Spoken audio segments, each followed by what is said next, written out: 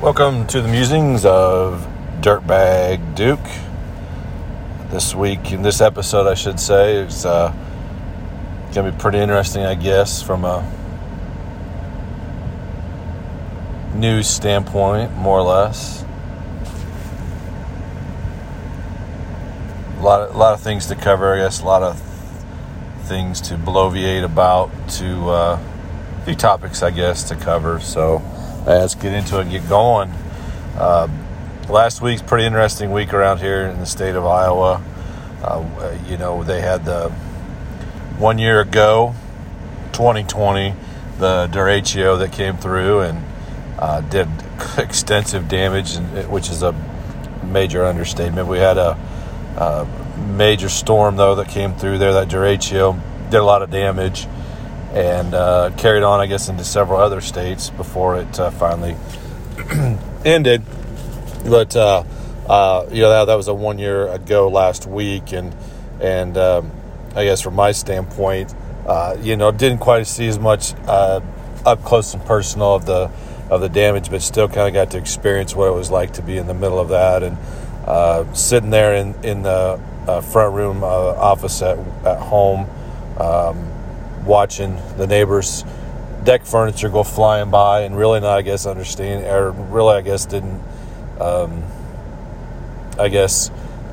know exactly what was going on at that point until I saw, like I said, deck furniture flying around like a scene from Twister, and got a opportunity to watch that in the trash cans.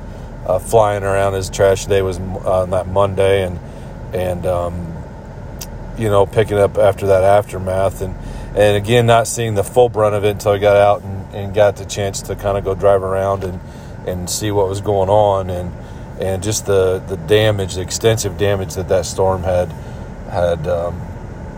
done. It was just amazing to see on such a local level. So that was a year ago last week. And also, I guess we were on full display here in the state. The Field of Dreams game, and that kind of was interesting. Been a baseball fan, grew up baseball fan, and really enjoyed watching it a lot back in the 70s, 80s, and there was a lot of players at that time, I should say, that really had some interesting cast of characters, I guess you could say, and really just between the Monday night baseball and Saturday game of the week, just got a lot of opportunities to watch a lot of baseball, and there's so many players, too many to name, of just those athletes that played that sport and done so well at it, and so seeing that game, I didn't watch the whole thing, but being able to catch part of that game last week was really interesting, and seeing what was going on over there with that field and that stadium, and just to watch the game, and for all the things the negativity that's kind of surrounding MLB, and kind of the really kind of got away from their roots, I personally believe. Just it was a good game, and they did a great job of putting it on, and despite, like I said, all those mistakes, it was fun to watch, and maybe a little bit over melodramatic with some of the production of it, but still, nonetheless, it was very cool, and that was a little bit kind of funny that hearing that they were zip tying corn stalks up because of a storm that had blown through there, and wanted them to stand pretty tall, and things that they were trying to do to get those stalks to grow taller and be taller was kind of interesting. But it's the frustration that I'd seen and experienced, I guess, was with MLB wasn't completely resolved, but from a personal standpoint, it was neat to see, and it was great to see the state of Iowa on display. But I just really feel like, beyond just the political stuff going on with them. They just really have taken a lot of the fun out of watching baseball. I had the chance to go check a AAA game out here recently, minor league team, and man, it just, I don't know, it just didn't seem the same. No sunflower seeds, no. They had big net up around it, and almost the whole field is. And I think it just takes away from that personality with it. And the safety thing, sure, I get they want to, but it just really feels like it's just changed the game. And maybe I'm, putting a little bit too much into it, but, just really just not interested in catching a live game if it's just not going to have the feel of a game that it's always been, and all the popularity with it, and over the years, and another thing is that I've really been kind of stuck on is Pete Rose in the Hall of Fame. I'm not going to go through all those numbers. The numbers that he has speak for himself, and there's no doubt about it that his numbers and who he was as a player qualifies him to be in the Hall of Fame. But that sticking point, as everybody knows, that pays attention to these type of things, knows that it's the betting. He's betting on baseball, betting on his own team, and just kind of the whole way that he reacted to that.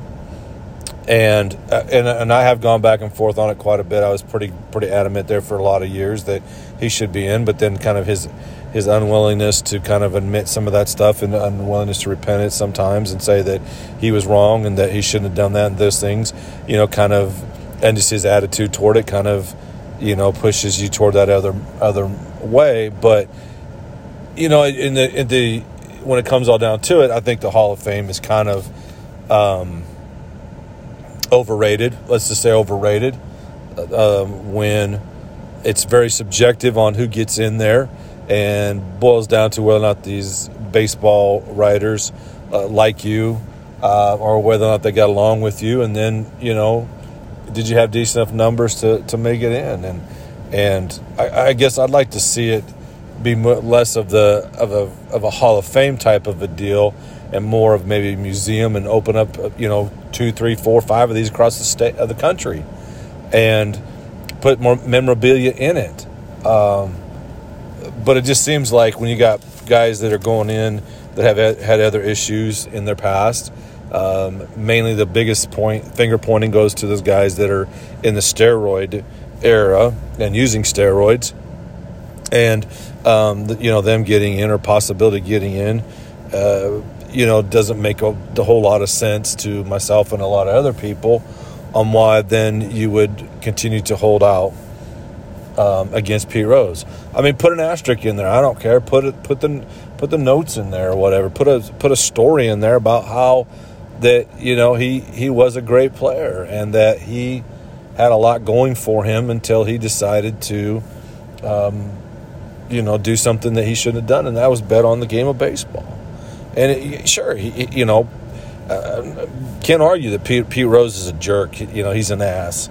That he's a degenerate gambler, or whatever you want to say. Okay, but the fact of the matter is, though, too, is that he is a Hall of Fame quality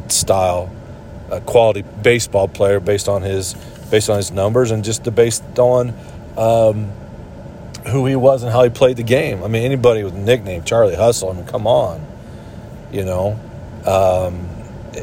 It just makes sense, I guess, at some point that he needs some kind of recognition with that.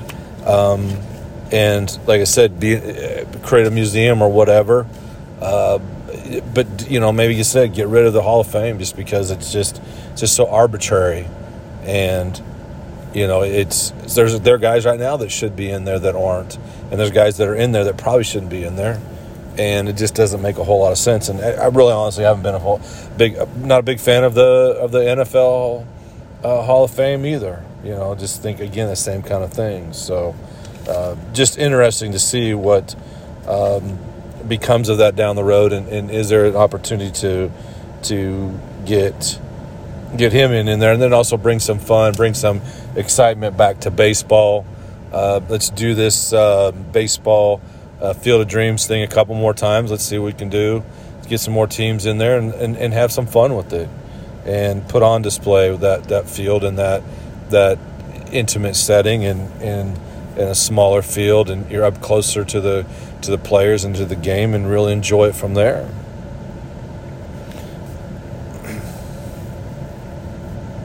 A couple more things before we end it for the day. Switching gears a little bit, just really, upcoming football season is upon us.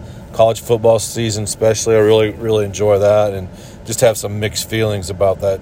But really enjoy the long summer and the long days and spending time outdoors. But, really also enjoy that college football season. And it's going to be interesting to see what happens this year with some of these potential realignments that are down the road.